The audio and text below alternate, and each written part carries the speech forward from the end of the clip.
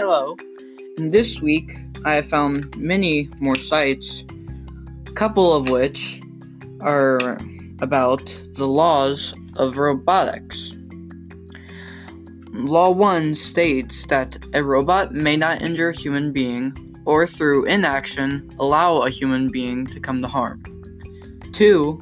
A robot must obey orders given by human beings except where such orders would conflict with the first law. 3. A robot must protect its own existence as long as such protection does not conflict with the first or second law. Those are the 3 laws of robotics.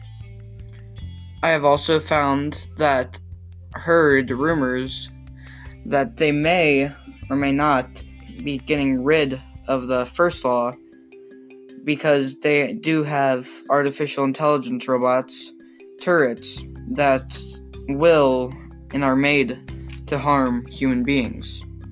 At the sight of a human being within the 3 to 4 kilometer radius, they will shoot a 50 cal ammo at them in rapid succession.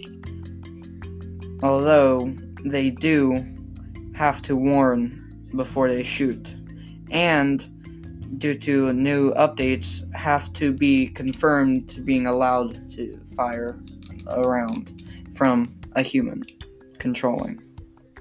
Thank you.